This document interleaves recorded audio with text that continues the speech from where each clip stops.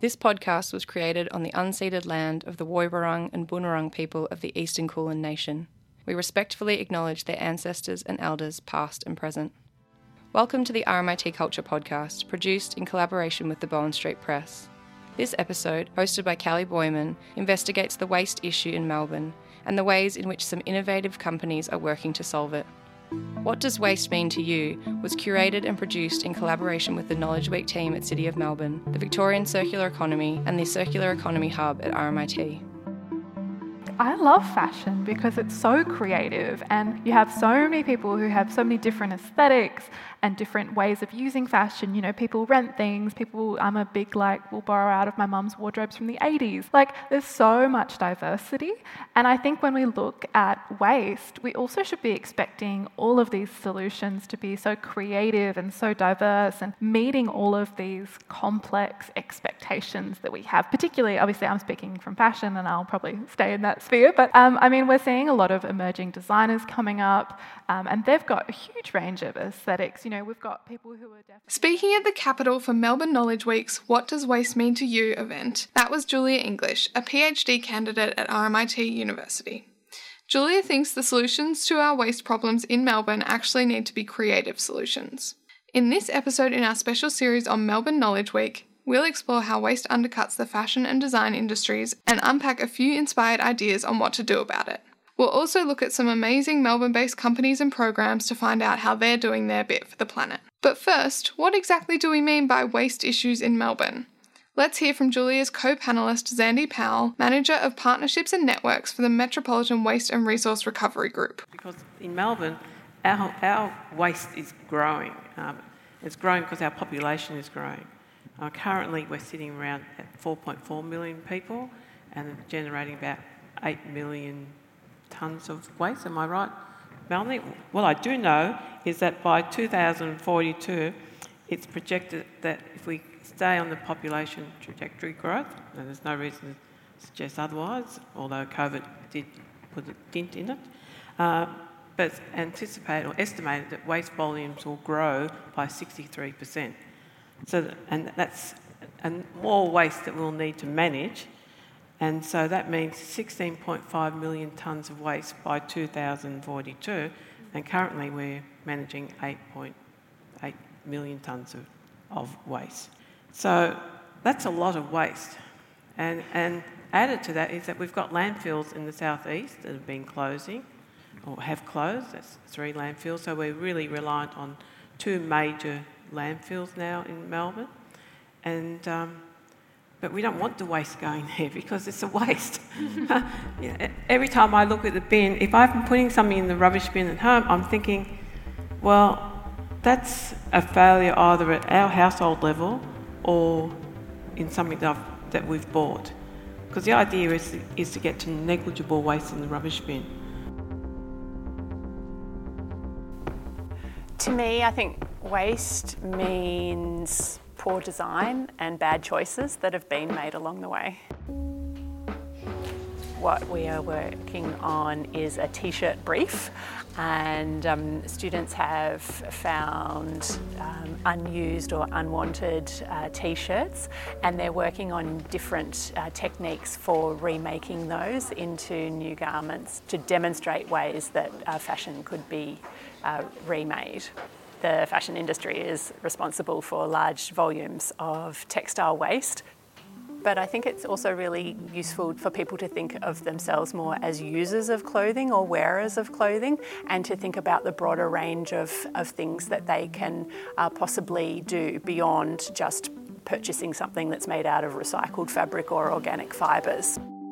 That was Dr. Georgia McCorkle in a special short film produced by RMIT students for Melbourne Knowledge Week, aka MKW. She's a lecturer in the Bachelor of Fashion Design program in the School of Fashion and Textiles at RMIT. We spoke to Georgia further about the role the fashion industry has to play in reducing waste in Melbourne. Well, I suppose specifically in regards to fashion and textiles, it's probably quite similar to many countries or cities in that we have waste coming from a range of different sources, coming from consumers in what they discard, and coming from industry as well, both in terms of what they receive from their production from overseas. So it's not as though everything is originating in Melbourne. Things are also being brought into Melbourne, and then things are some things then are being made in Melbourne, and so then waste is sort of occurring on both of that pre-consumer and post-consumer side of things. Georgia has been interested in the issue of waste since beginning her PhD in 2010. We asked her about how she teaches sustainable practices to her fashion students in the subject Fashion Design Reuse. A typical fashion design process, as a student might traditionally learn it, would involve more of coming up with a concept, making some patterns for that, making that in a garment form, buying fabrics and sewing it up. And when you make with the things that are around you, the materials that are around you, you change the design process. So you have to think about, well, this is what I have, this is what I've got access to, this is what I've sourced from various places, or there's this particular waste stream that I know I can access. And then what are the qualities of that thing? It's not a continuous roll of fabric. You can't just cut it into anything. It has limits. And so you have to work within those. It might be limited in terms of colour or shape, or the properties of what the material will actually do. So it's really about learning the design process from that point of view, of working within those limits and appreciating that and seeing creative potential within that. And so that, I think, really makes a sort of a shift in how we approach design. And also we're doing that with first year students as well. So it becomes a way that we start designing from the start of fashion design education as well, as opposed to something that you might introduce later on and kind of retrofit to an existing design process. It is the start of the design process, and how you just learn. It's just so ideally it becomes a kind of business as usual approach for emerging designers. We live in a throwaway system, and so as time progressed and modern society grew, it was more valuable the way that you looked rather than the garments, their quality and their longevity. At times, the waste problem can feel overwhelming. Individuals can do their bit, but we need companies and corporates, those with a larger environmental footprint, to do their part also. And it's so encouraging to see how there are programs and companies coming up with creative solutions. Elk is a Melbourne-based family-owned label that supports ethical production and sustainable design, co-founded by husband and wife team Marnie Godding and Adam Koniaris. A major milestone for Elk in 2021 was joining 1% for the planet. We heard from Erica Martin, Elk's Head of Ethics and Sustainability. We asked her what Elk's philosophy on waste is and what unique steps they're taking to reduce their environmental impact. We have a very ambitious target of zero waste to landfill by 2025. So this is part of our broader aim to reduce our environmental footprint and to achieve net zero emissions. And it also aligns with our goal of eliminating single-use plastic from our business. And our zero waste commitment is strongly aligned with the personal values of Elk's founders and owners, Marnie Godding and Adam Koniaris. And some of the actionable steps we're taking to combat waste is, in the first place, we've audited all of our waste streams, and where we didn't have a recycling solution set up, we've implemented collection and recycling. So now we're recycling paper and cardboard, soft plastics, batteries, and e-waste is one that we set up a couple of years ago, and we're even collecting used pens. And then when we've got a reasonable amount of those, we take them down to Officeworks and recycle them. One of the things we did with our recycling systems as they were being developed was colour code them, so that each bin had a particular colour, whether it was for paper and cardboard or soft plastics or commingled or landfill. And that's made a huge difference, particularly in the warehouse environment where there are so many bins scattered throughout the space. at all the workstations. We're also redesigning our packaging to reduce waste that's generated in our own business, but also for our customers when they receive our products and unpackage them. And so we're removing any unnecessary packaging components, and we're reviewing all of the packaging and designing for recyclability. A few of the other things we've done, we've installed hand dryers in our office and warehouse to eliminate paper towel waste. We're buying secondhand furniture for our office, warehouse and retail stores.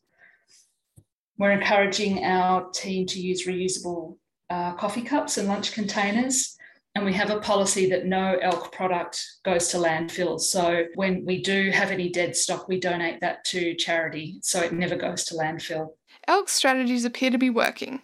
In 2021, the fashion label recycled 93% of their waste.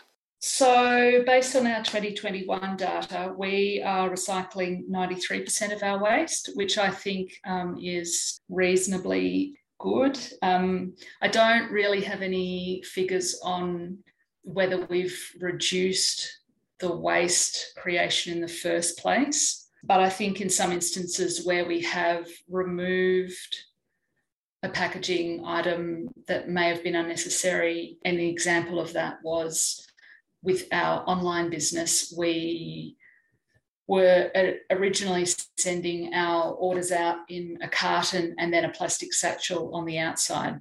We spoke to Australia Post and negotiated to be able to send just the box without the extra plastic satchel on the outside, which, although that wasn't waste that we had to deal with, was still waste that was being generated by our business. So 93% of our waste is being recycled, such as in 2018, we purchased a cardboard perforating machine, and we were using our used cartons, running them through the perforating machine and using that as wrap and void fill for our wholesale orders to replace plastic bubble wrap. We also started roll packing some of our apparel styles to reduce the amount of soft plastic required for the bag. So we were using a smaller bag for them, but we've had to stop doing that now because we found after trialling that the garments were creasing. And there's a few changes that we've made to our packaging to make them easier to recycle. On our swing tags, they used to have a plastic pip on the cotton cord. So we've removed that plastic pip, and now the swing tags are just tied on with a piece of cotton, which makes it easier to disassemble and recycle or compost. We've found all of the low-hanging fruit and implemented all the easier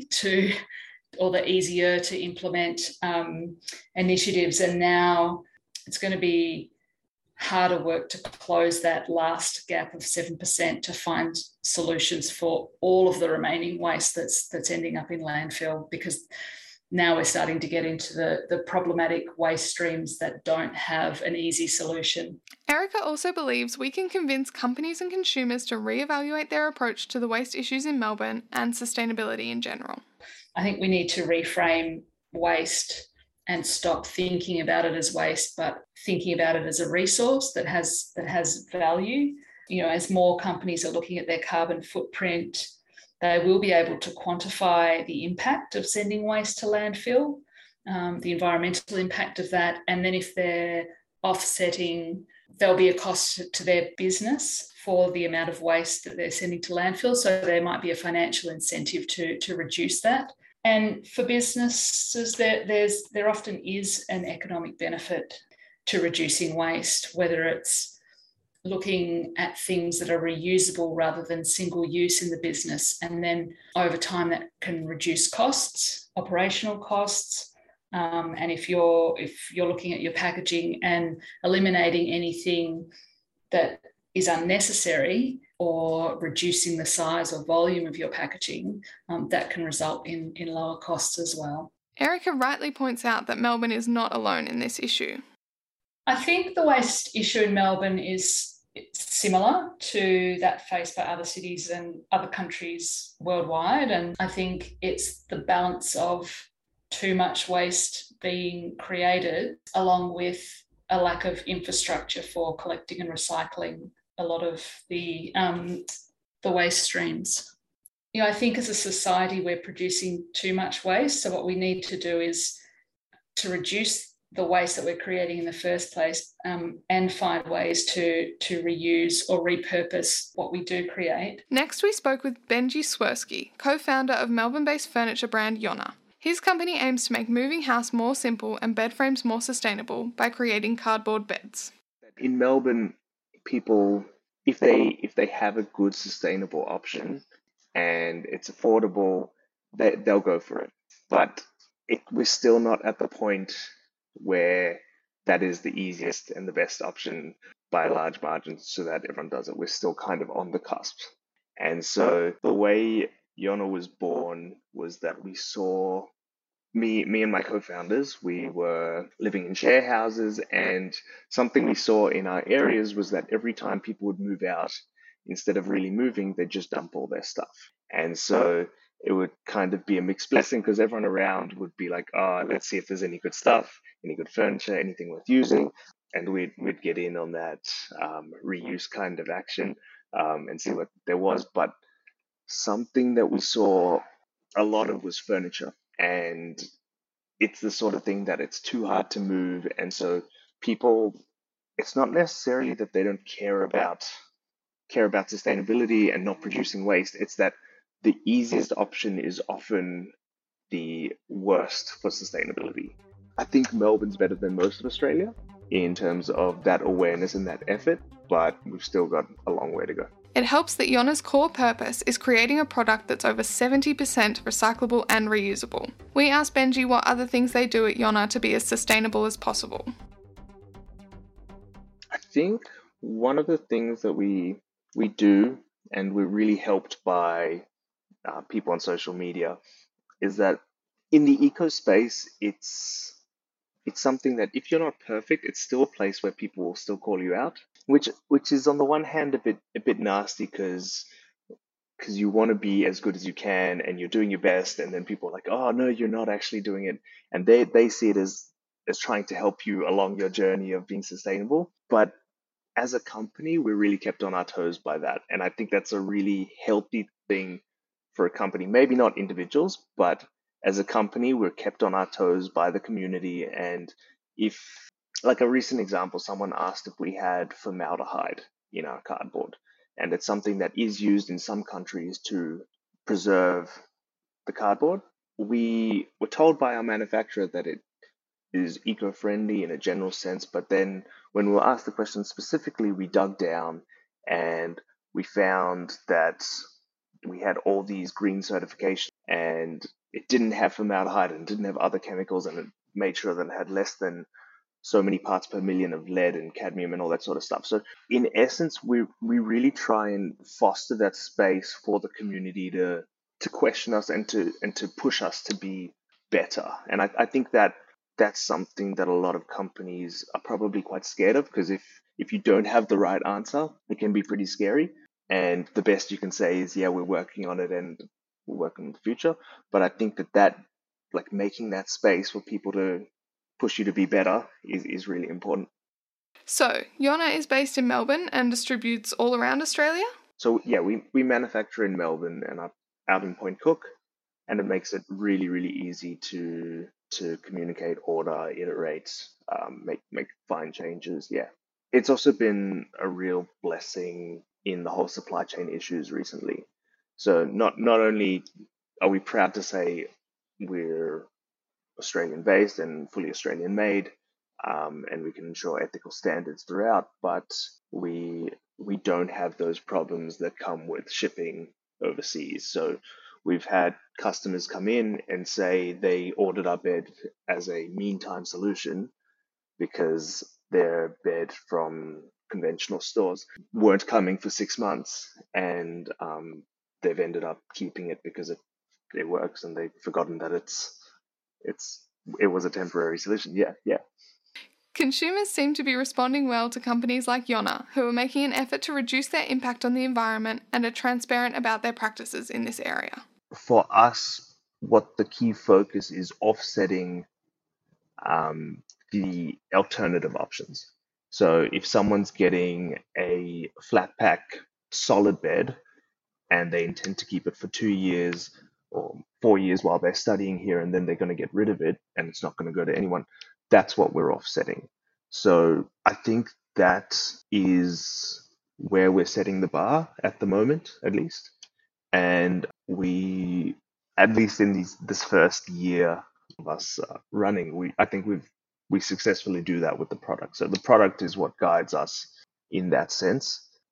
I think that what's guided us through it has been the demand for it. There are people who they can see their own personal impact and they want to offset that. So that's what's helped us like actually be in existence. While it's great to learn about what we can do as individuals, there's only so much impact we can have on a personal level. The biggest changes need to come from larger companies and corporates who know that reducing waste should be high on their priority lists. Because as much as this issue is affecting our present, its potential repercussions on our future are even more alarming. But it's not all doom and gloom. There is hope, and as Georgia, Erica and Benji have shown us, there are companies willing to address the waste issue here in Melbourne, forging the path for others to do the same. You've been listening to the RMIT Culture Podcast. We'd like to thank our guests Julia English, Sandy Powell, William Sullivan, Dr. Georgia McCorkill, Benjamin Swirsky, and Erica Martin. Our production team, Carly Godden, Callie Boyman, Joel Humphreys, Mia Purvis, and Michelle Swirsky. For more episodes, subscribe to RMIT Culture wherever you get your podcasts.